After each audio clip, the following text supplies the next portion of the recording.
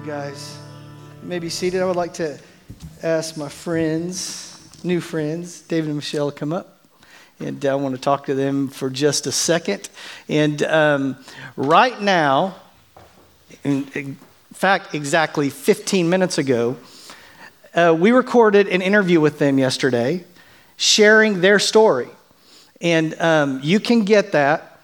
You can go to our website to go to the New Life podcast, but it's if you've subscribed to the podcast, you're going to get the notification, and you can listen to their story, more of which than we're going to get into today. But I just like these people. I mean, they're just cool, you know? So why don't you guys come here? Let me ask you a couple of questions, kind of about what we talked about yesterday. Now, come on. Maybe you guys don't know this. You'll hear more stories like this, okay? How did you guys meet? Come on. I even told my wife this. She couldn't believe that it was true. We met at college. Oh, come on. I thought I turned it on. My apologies. Look, you there. All right. We met at college. Uh-huh. Now, come on. Pre-salvation. We met at college at a party. A party? Yes. Like a good party. It was obviously packed, right? Well, all parties in college are packed. Like I would know. I've never been. Yeah. I went to a Christian school. We didn't have those kind of parties. If only we had. I know it. Now, you went to, where'd you go? Southwestern Oklahoma State University in Weatherford. And me? University of Oklahoma Health Sciences Center. she couldn't make up her mind. I just want to know who you cheer for on Bedlam Day. Do you cheer for OSU or OU? We don't get to watch Bedlam anymore. Oh, that's not good. That's not fair. All right, so you guys were at a party. David, how did you meet her? What happened? Well, we were watching I want to say maybe it was the OU football game. Of course. And there weren't any more chairs left for her to sit down, and so she was forced to sit on my lap. I think she chose a good chair, don't you? That's amazing. So you guys met in college, you were together, and talk about for a minute your encounter with the Father, because I know you were saved first, transformed first. So tell a little bit about that encounter and what happened. So we were going to a Pentecostal church, and I wasn't raised in that church, and the Spirit kept drawing me back. I liked being there, and so I was in church every time the doors were open, and it was a Wednesday night, and I don't remember what they were talking about, but they had an altar call, and I went forward, and something just happened to me, and they started praying for me, and I started speaking in tongues, and I didn't even know what that was because I'd never read Acts chapter 2. I didn't know anything about speaking in tongues, and my life was changed dramatically from that point. I started seeking the Lord in everything. I wanted to know what had happened to me and who he was. Yeah. And you started praying for your husband. I started praying for David. He was far from the Lord. Yes. All right, David, you had a pretty dramatic encounter with the Father. Would you mind sharing that part of your testimony? Yeah, for both of us, I think it was, I was reading in 1 Thessalonians today where it says that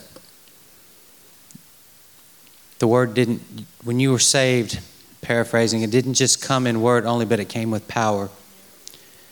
And Michelle, when she was saved, the Holy Spirit's power was evident right there. There was no mistaking it. And the same with me.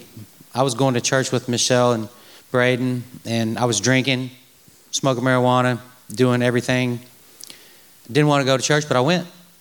And she was saved for a long time before I was, and a lot of this at the house. A saved person and a lost person. And I was at the same church, and one Sunday morning, if any of you guys have ever been there, the Holy Spirit is tugging. He had been for a little while, and I wouldn't get out of my seat. And I told Pastor, the conviction was there, and the altar call was there, and I should have got up and went a couple of times, but I didn't. And I just held on and just held on and waited for the the altar call at the end and just, breathe a sigh of relief. But this one Sunday morning, I don't even remember what the pastor was talking about, but man, I just got up out of my seat and I came right down to the altar. And I didn't ask for anything. I gave him. I said, Lord, I don't want my life anymore. I give it to you. And I just kept saying that I don't want it anymore. I give it to you. And that was my accepting my salvation. But the sanctification, it's funny because I went home that day. And some of you guys may know this story. I went home that day from being saved. And I went out to the garage and I got my little bottle of whiskey that I had hid from her. And I got my little pipe and marijuana that I had hid from her. And I got drunk and I got high the day I got saved. So I went to work the rest of the week, came back to church next Sunday, came into church. I think I'm saved. I am saved. I don't know, right? And the Spirit starts moving on me again. And there were other people down front praying. It was just one of those seasons in the church where things like that was happening. And I was like, okay, yeah, I know what this is. I remember from last Sunday. So I got up and I walked down front and I was going to throw my hands up. And it's like the Lord just stopped me right there at the last row. And he said, no, sir, it don't work like that. He said, you ain't going to come in here and do this and go out there and do that. He said, you make a decision right now. It's either me or it's that trash. And I told this story. Every day since I turned 16 years old, up to that point, I had drank. Every day I had a dime in my pocket. If I could afford it, I was drinking. And right then and there at that altar, I said, I'll take you. It was an easy decision. This thing that's on me right now, or this thing that's been on me for all these years, I choose you. I choose this right now. And I threw away drinking and I threw away drugs. And it had never been part of my life again. There's never been a want for it. He just took it out of me. Hallelujah. Because it was never even supposed to be there in the first place. It was all alive, Satan, and he had just had me hanging on that. But my salvation came just like that, and the sanctification came just like that. I'm still being sanctified, but yeah. I mean, there are 12-step programs, but I had a 1-step program right there that day. And so for me, then it was just, how can I follow the Lord? How can we do this? And then just sitting and we were once where you guys are. For a long time, we came to church just like you guys and sat in the seat, and the Lord just kept tugging at our heart to go do. And I don't know. So you have this encounter with God. You give your life to him. But then you come back and give up the stuff so that you would serve only him. Most people, after they're saved, they go through baptism. So after your conversion, was there anything else in your life that needed to change, that you needed from God, that you needed to die to? And how did you do it, and what happened after it? We were at a conference, and it was it's kind of like a power and love conference where you go and you learn about going out and praying for people, and then you go out and you practice it. And then you come back, and it's really a lot about baptism. And I hadn't been baptized. I got baptized 2 or 3 times when I was young, got saved several times in church. But after that encounter, I hadn't been baptized. And they were baptizing people at the hotel we were staying at in the swimming pool. And they were like, does anybody want to get baptized? I was like, man, I want to get baptized. I haven't been baptized since I got saved. And they were like, okay. So I was like, I'm ready to get baptized. And they was like, no, come back here. We want to talk to you first. And they were like, we don't baptize anybody until we ask them this question. There's something in your life that's hanging on that you need to get rid of. Or there's something in your life that's lacking. And what is it? And I was thinking in my head, man, I just got saved. I quit drinking. I quit smoking. I came all the way here to go to this conference. I'm on the streets praying for the sick. But as I sat there for a little bit, the Lord, he told me, he said, you don't really love people like you should. And so I said, I want to love the way Jesus did. I want to love people. And so we prayed, and we went out there, and we got baptized, and there's no magic in the water. But there is some magic in the water if it's in your heart and you believe it. And so when I came up out of that water, I can sit here and tell you how I was before and how I'm after, but She lives with me every day, and she knows how I was before and how I was after. And I'm not going to sit up here and tell you that I'm completed in love, but I just saw things differently that day. So the sanctification thing in my life has took several steps, and I'm sure there's some more to come, but I have more love for people than I had before. And without love, you're just shipwrecked and you're abandoned. You can't walk this thing out the way you're supposed to without that type of love in your heart. So, And from talking to you guys yesterday, love is really a motivating factor for you now. Would you talk into that for just a minute? Well, love is... Say whatever is in your heart to say. Love is the message that God gave us to speak to 107 churches while we were fundraising. That question wasn't planned. Continue. No, it wasn't. Speak whatever's on your heart. God continued to show us through many different avenues what love looked like. And it's defined in 1 Corinthians 13, but we just didn't really see it, that it was not about us, that we can't take offense, that we have to lay down our lives for our brother. And I think that message, we continue to speak that to ourselves and to our kids every day, because we fall short, at times about truly loving well. But I think that was one of the foundations that the Lord built with us in unity in Christ, was about what love really is and who it comes from.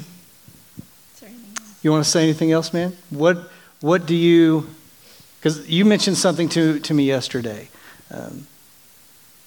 Take a minute and speak on what is burning in your heart for the Church of America.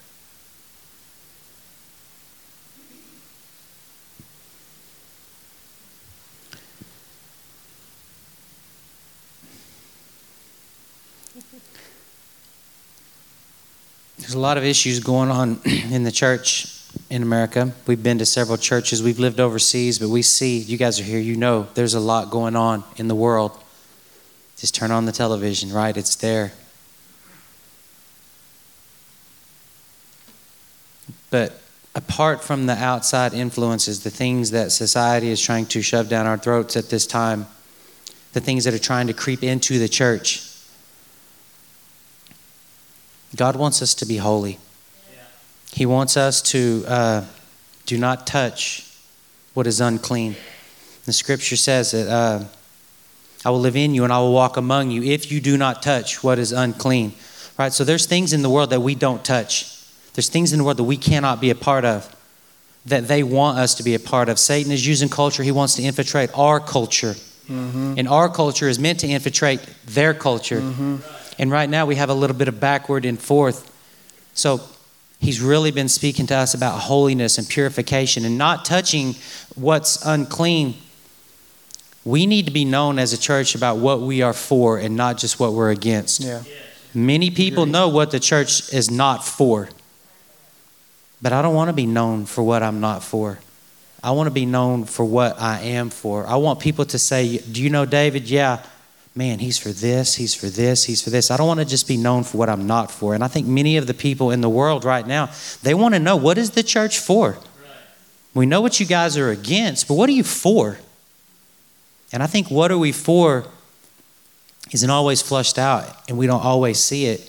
So to me, it's holiness. They're looking at us. They're trying to catch us looking like them so they can say there's no difference between us and them. Right.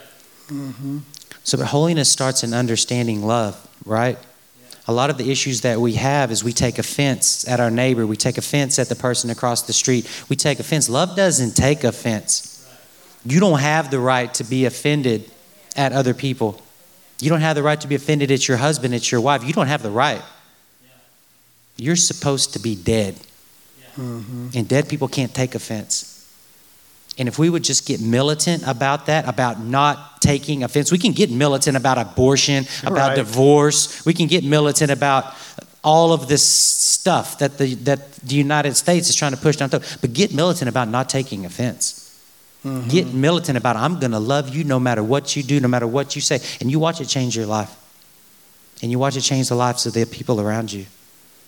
So for me, that's what God has birthed in our heart. It's always been love, but it's wrapped in holiness. We have to be sanctified and set apart so that we can go into these areas where you guys live at and where you work, and you can make a difference. The church needs to become more missional. We're missionaries, but you guys are too. Yeah. And there's people that argue with that, but I believe it. Wherever you're at, we need more Christians in the legal realm. We need more Christians in doctoring. We need more Christians in our public schools. We need more Christian accountants. We need more Christian police officers, right? There's this bubble, and we need to put more Christians in that place. And if you are a Christian, you need to let them know you are. Mm-hmm. So you guys all have somebody around you who's looking at you that needs you. It's a broken, broken world out there. So I could just sit up here and talk about that all day long, but I'm going to quit. Amen. Give them a hand.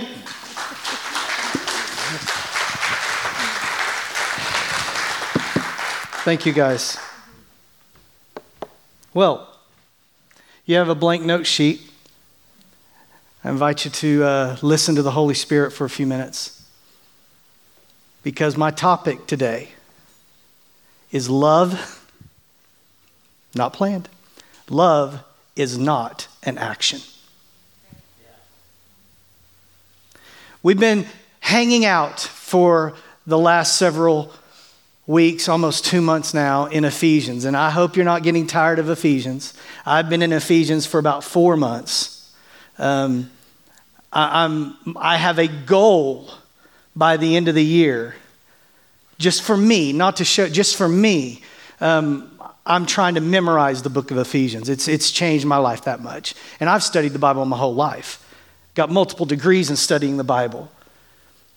But there's a season where God blows on the written word and something comes to life inside of you. It's called illumination. And knowing who we are in Christ is vital. And Paul spends the first 3 chapters of this book laying this foundation, trying to get us to understand this is who you are in Christ. My friend used the word sanctification. You know, we've been talking to you about the difference between justification and sanctification.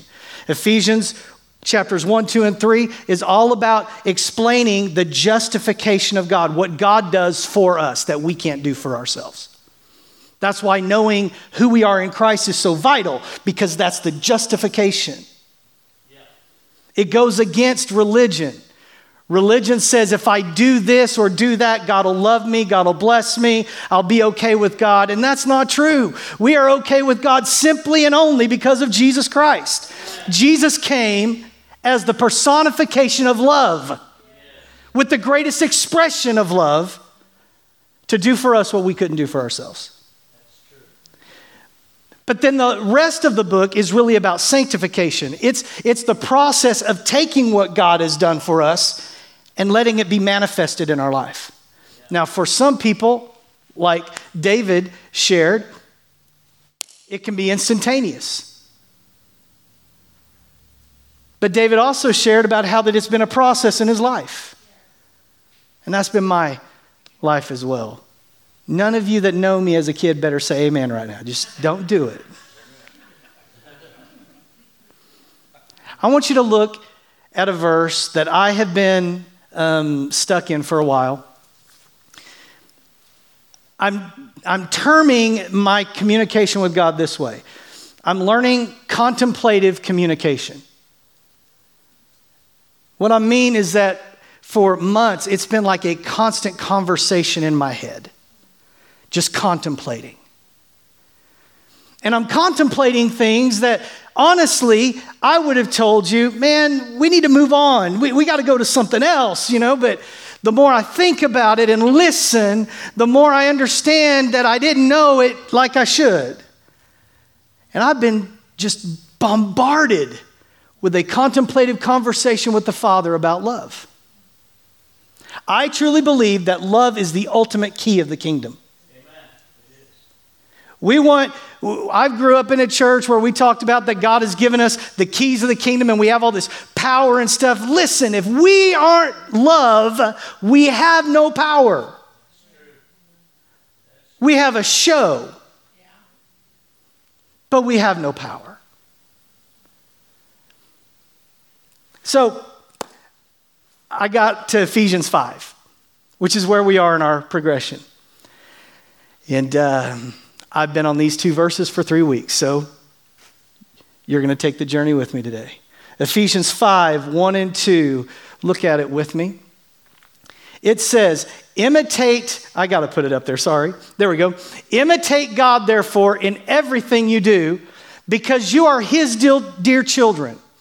Live a life filled with, say it. Love. Oh, that was puny. Live a life filled with love. That was good. Following the example of Christ. He loved us and offered himself as a sacrifice for us, as a pleasing aroma to God. Let me show you something looking at this first verse. Imitate. The Greek word that's used here means imitate. I'm serious. The first definition of the Greek word used here is imitate. It carries it on to imitate as an example of. Now listen to it this way. Be an example of God. Be an example of God. Be an expression of God. Imitate God. Now, I don't know about you, but I've sat for weeks going, God, how am I supposed to imitate you? I mean, you are the guy who we just sang about that spoke and 1 billion galaxies were born. How am I supposed to imitate you? I mean, Jesus, you were God in the flesh, so you could do all those things, but how am I supposed to imitate God? How am I supposed to be an example of God? Man, that's hard. That's crazy.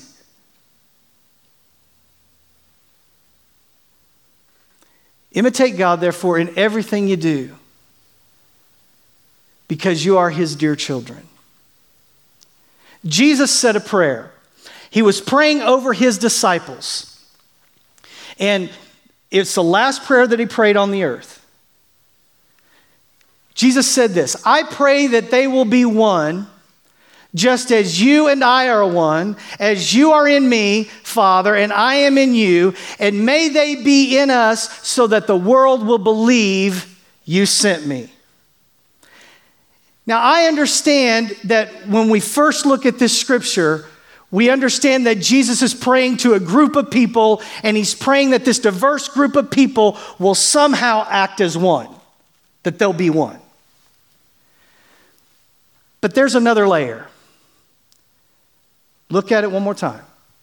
I pray that they will be one, just as you and I are one. What does it mean for God to be one? He had 3 persons, 3 expressions, yet wrapped up in one identity.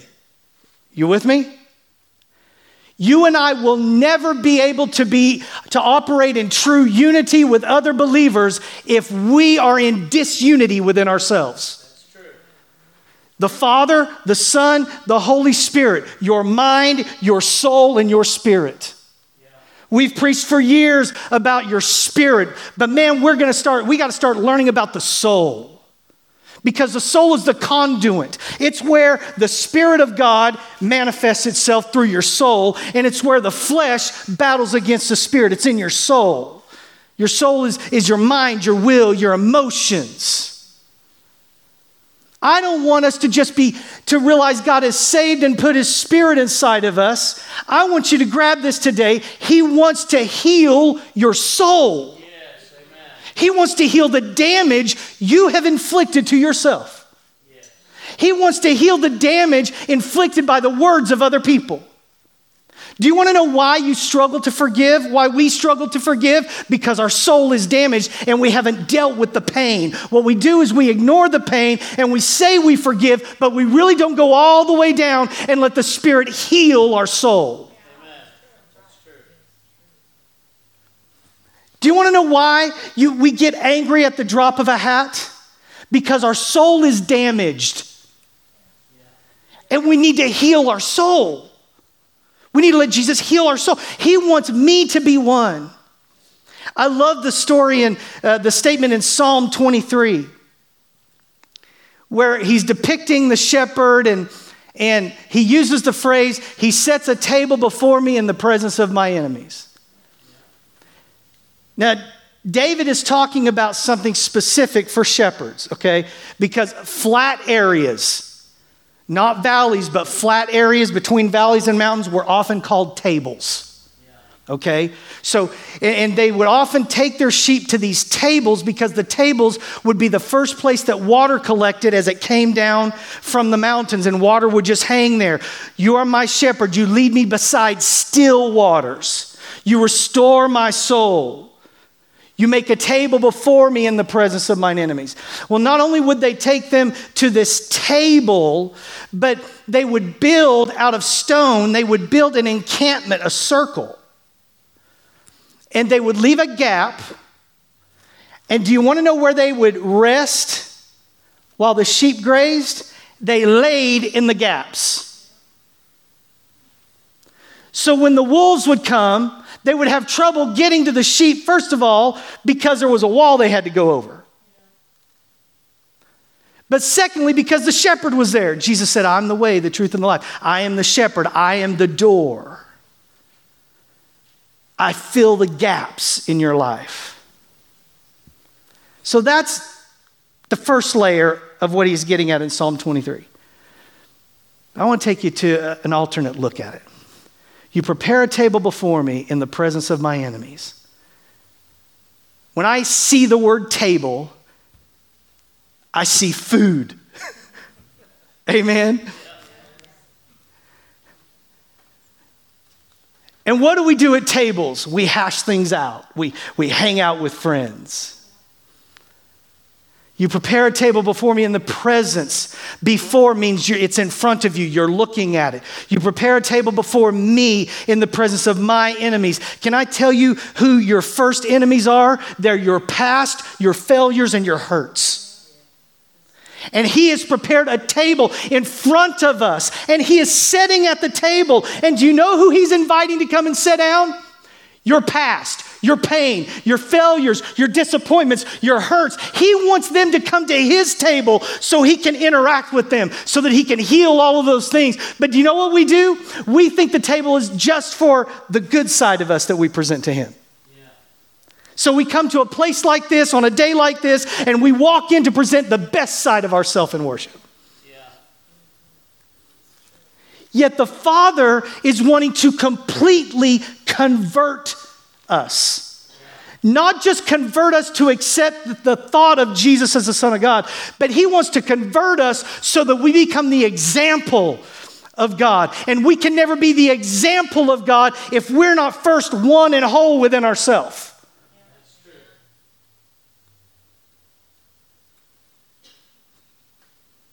I pray that they will be one. Father, as you and I are one. So there's the first idea. I want you to know that we have people around that can help. Counselors are fantastic. You know? But prayer is fantastic too. Do you know what's the ultimate fantastic? Believing the truth that in Christ your past is healed. Your pains are healed. Your disappointments are healed. That you're new. But then there's the other part. As you are in me, Father, and I am in you, and may they be in us, so the world will believe you sent me. I believe this is a prophetic statement I'm making, and I make it very carefully. The church is not its own entity.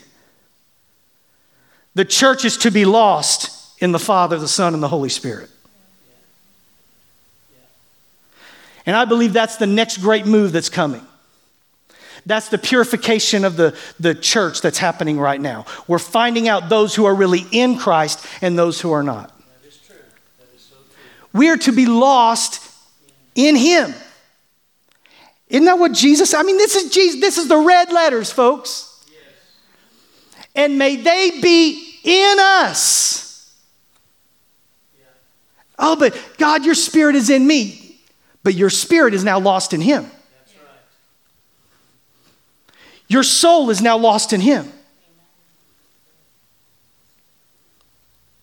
When we think about the word flesh, we think about our senses.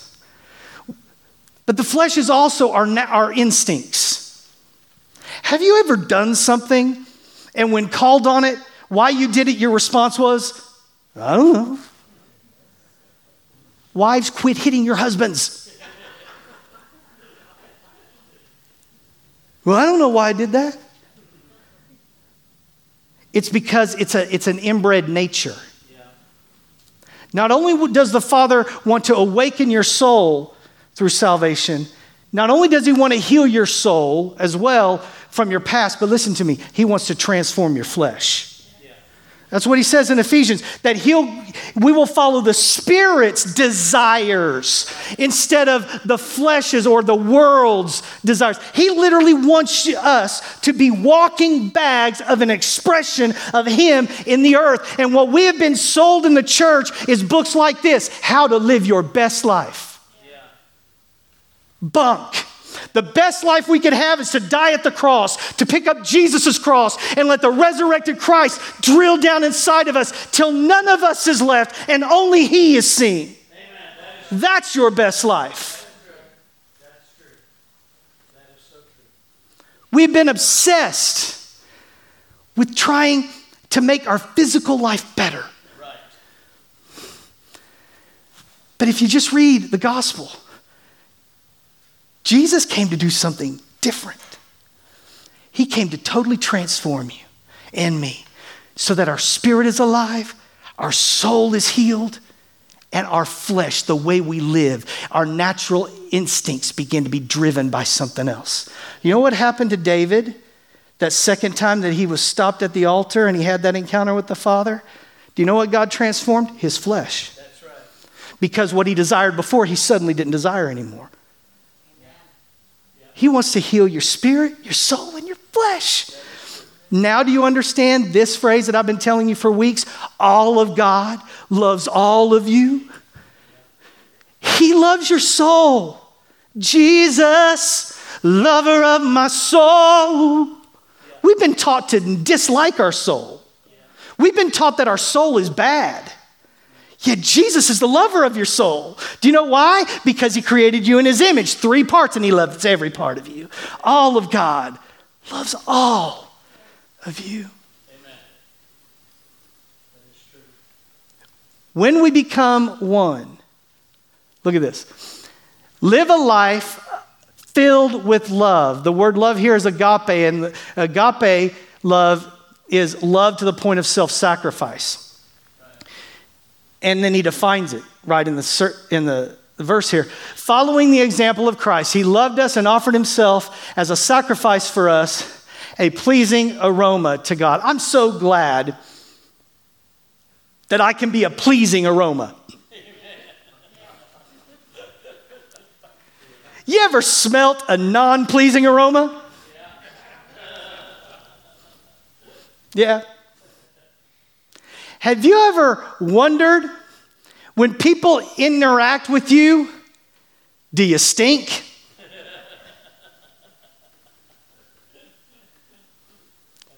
Or are you pleasing? Are you releasing a pleasing aroma? We're obviously concerned about our aroma. That's why we take stuff out of whales and make perfume. Because we're concerned about how we smell to other people.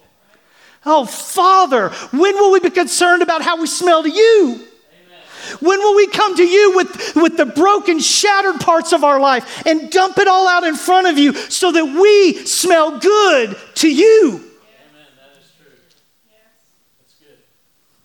That's good.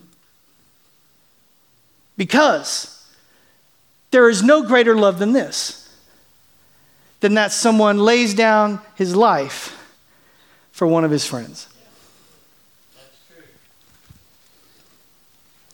Becoming one with the Father. Love is not an action. Love isn't something we decide to do. Love is not an emotion that we choose to interact with. Our problem is that we equate love to platonic love, to the love we have for a spouse.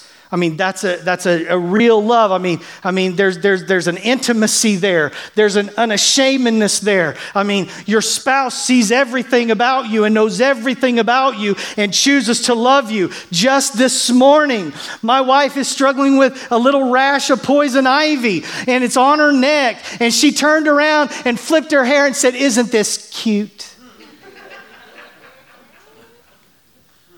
I mean, streaks of poison ivy, red. And I was like, no, baby. I'm glad love's not based on cute, or I'd be out of here already. You would have got rid of me. And sometimes we think that God loves us that way. But perfect love is completely different. It's deeper than that. Because it's not an action. Hear me in the next few moments. Love is God. Love is God. It's not what he does. It's the essence of who he is. Let me see if I can tie this together for you. Help me, Holy Spirit, to say what you showed me in the right way. Imitate God. If God is love, he does not want us to act better at love. He wants to totally transform us till we are walking hearts, walking expressions, walking images of his love, to bury it so deep that it's not even an action we think about, but it literally becomes who you are. God is love, and if you are in Christ and you are one with God, then he expects us to be love. Amen. That is true. To be love. And then he defines this kind of love. That this kind of love is not about you, but it's about somebody else. This kind of love, to be this person, means it's not an issue to lay down what you want, because actually you don't want you anymore because you're lost in him and you want what he wants. And do you know what the Father wants? It's God's will that all people come to repentance. Do you know what the Father wants? He wants you and me living our life as a heart of love, being one with God, with our eyes wide open and sensitive and ready at a moment's notice to be an expression of his love to those in our life. That we become the carriers of what Jesus commissioned us to do. Go and tell. Go and show. Go and show. Do you know what we've done in the church? Come and see. At New Life, I want us to be a place that sends. I want you to go and show. Go and show. Go and show his love. Be so unified with the Father and healed inside that we are walking imitations of God. I don't care how many scriptures you memorize. If his love, if he isn't beating the heart inside of you, that's where we need to start.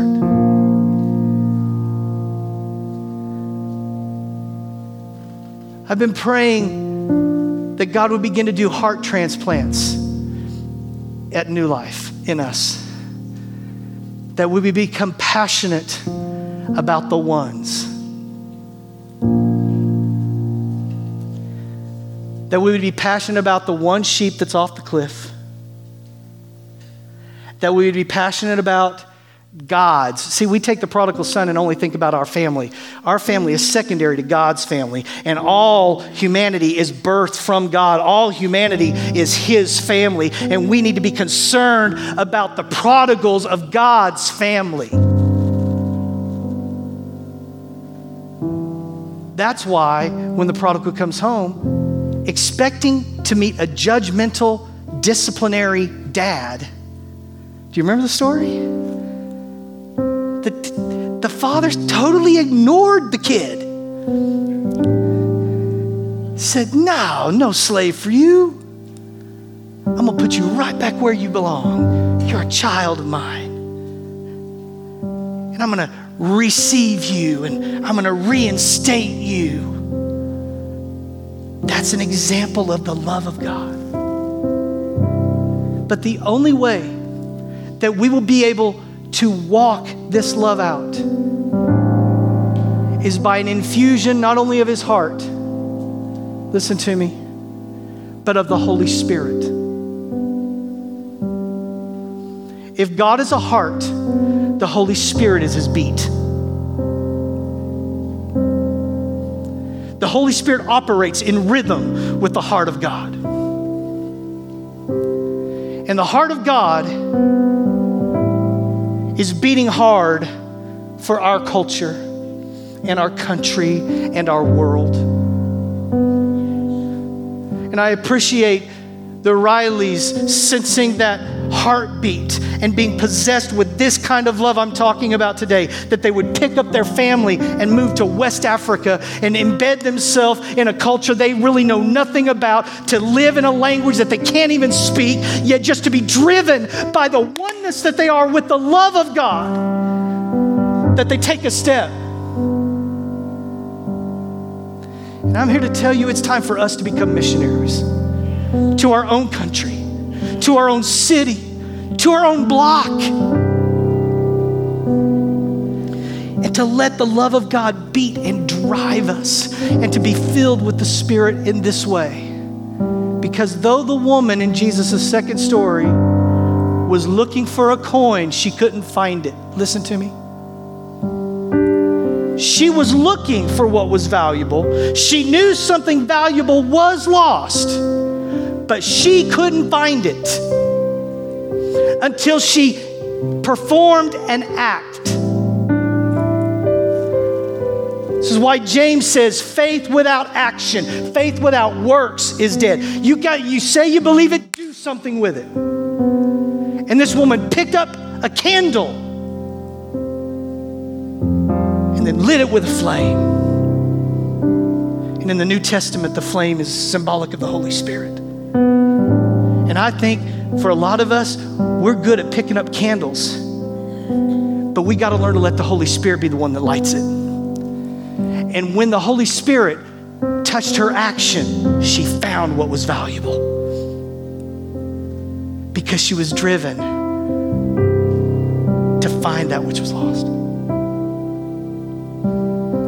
So I want to ask you today, are you willing to start this journey I'm talking about, to where it's not just salvation and praise God I'm going to heaven, but realizing that he wants to do something with your flesh, with your body. He wants you to be an example of him. He wants you to care for people in the right way, respond to people in the right way.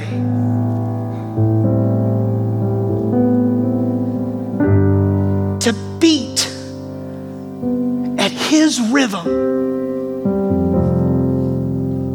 Do you know what happens when you run? Your heart beats faster. And God's picking up his speed.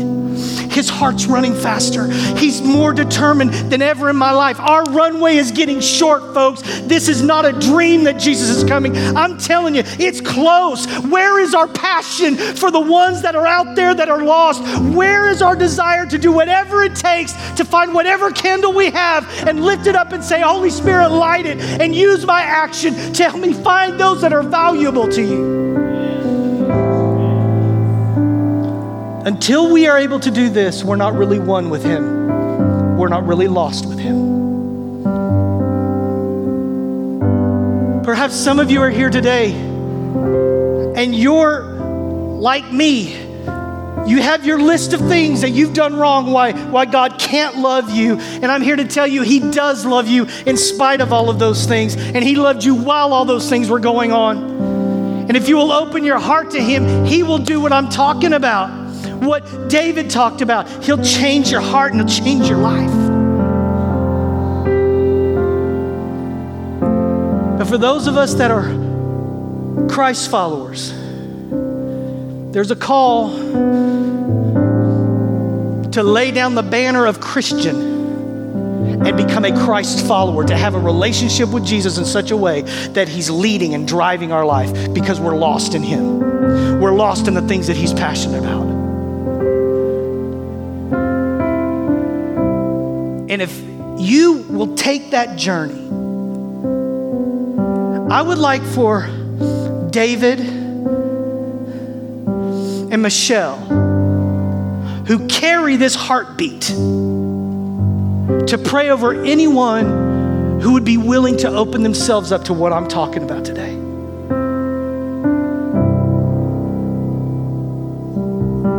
Our destiny is to provide new life in an old place.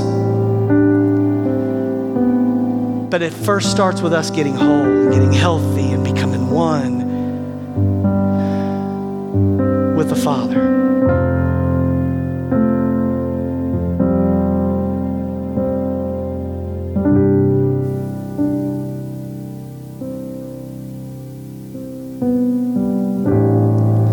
Father, I pray today that, Lord, in the next few moments, that you would demonstrate your love. That, God, we would move out of an area of complacency and an area of viewing and watching, but that we would take this journey of saying, God, I really want to be one with you. I want to have your heart. I want to be what I've heard about today. I want to imitate you. I want to be an example, an expression of you. And I know, Father, I cannot do that by my own desires or my own willpower. I have to let you do a new work inside of me. And I'm willing to start right now, to make a move right now, to say I'm willing to be one with you, Father, to let your heart beat in me, to lose myself in you. Would you stand all over this place?